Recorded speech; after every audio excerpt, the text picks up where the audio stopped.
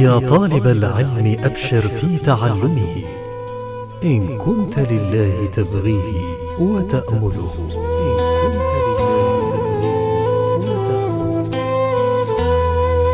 أنا ومعلمي مبارك الكباسي وإدريس محمد.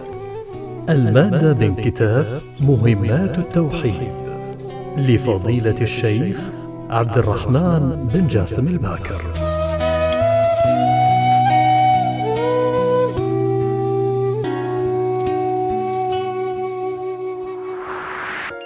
إذاعة قطر بودكاست. السلام عليكم ورحمة الله وبركاته يا معلمي. وعليكم السلام ورحمة الله تعالى وبركاته. كيف حالك يا بني أيها التلميذ النجيب؟ بخير ولله الحمد ما دمت في صحبتك. معلمي الفاضل، لا يخفى عليك أننا في زمان كثرت فيه الفتن، وإن العاقل لا يخاف على نفسه منها، فهل من نصيحة توجهها لي ينفعني الله بها؟ نصيحتي لك يا بني أن تتقي الله عز وجل وتكثر من دعائه بالثبات على الحق والوقاية من الفتن. ثبتنا الله على الحق ووقانا من الفتن. وعليك بطلب العلم، فهو معينك على الخير وحافظك بعد الله من الفتن، فإن الفتن طريق مظلم، والعلم مصباح يقودك فيه بأمان، ومن يسلك طريقا مظلما دون مصباح يوشك أن يهلك. كما أنصحك بالحرص على تعاهد مصباحك وكثرة مذاكرته، فإن آفة هذا المصباح النسيان وعدم مذاكرته. جزاك الله خيرا يا معلمي على نصيحتك، أسأل الله أن ينفع بها جميع المسلمين. ما رأيك إذن يا معلمي أن أطرح عليك أسئلة في علم التوحيد لتجيبني عليها، فتكون مذاكرة لك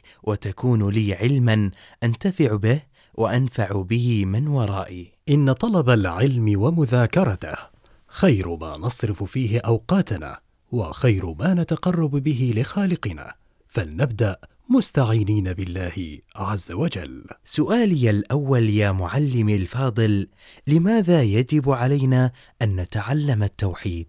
يجب علينا تعلم التوحيد لأن الله خلق الخلق لأجله، ولا يقبل أي عمل إلا بالتوحيد، ولأنه لا يدخل الجنة إلا موحد، ولأنه سبب لتكثير الحسنات، ولأنه سبب لتكفير السيئات، وهو سبب للطمأنينة، وسبب لنيل شفاعة النبي صلى الله عليه وسلم، ولأنه سبب للهداية واستقرار الأمن، ولأنه أعظم أسباب تحرير العقول من الذل والعبودية لغير الله، وتحررها من الخرافات والأوهام والخضوع للأصنام والأحجار والأشجار والأموات وغيرها. معلمي الفاضل، لماذا خلق الله عز وجل الجن والإنس؟ وما الدليل على ذلك؟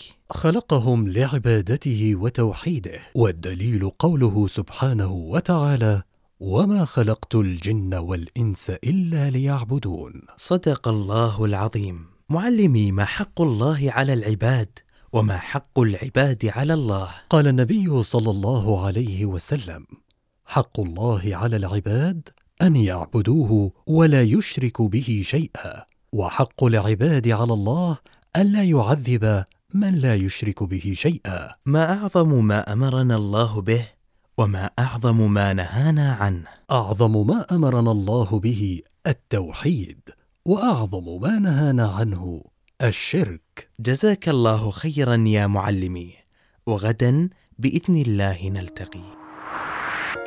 إذاعة قطر بودكاست.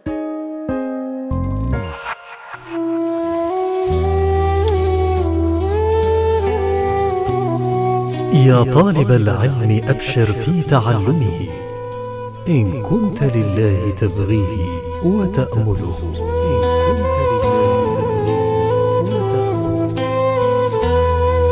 أنا ومعلمي مبارك الكباسي وإدريس محمد. المادة من كتاب مهمات التوحيد لفضيلة الشيخ عبد الرحمن بن جاسم الباكر.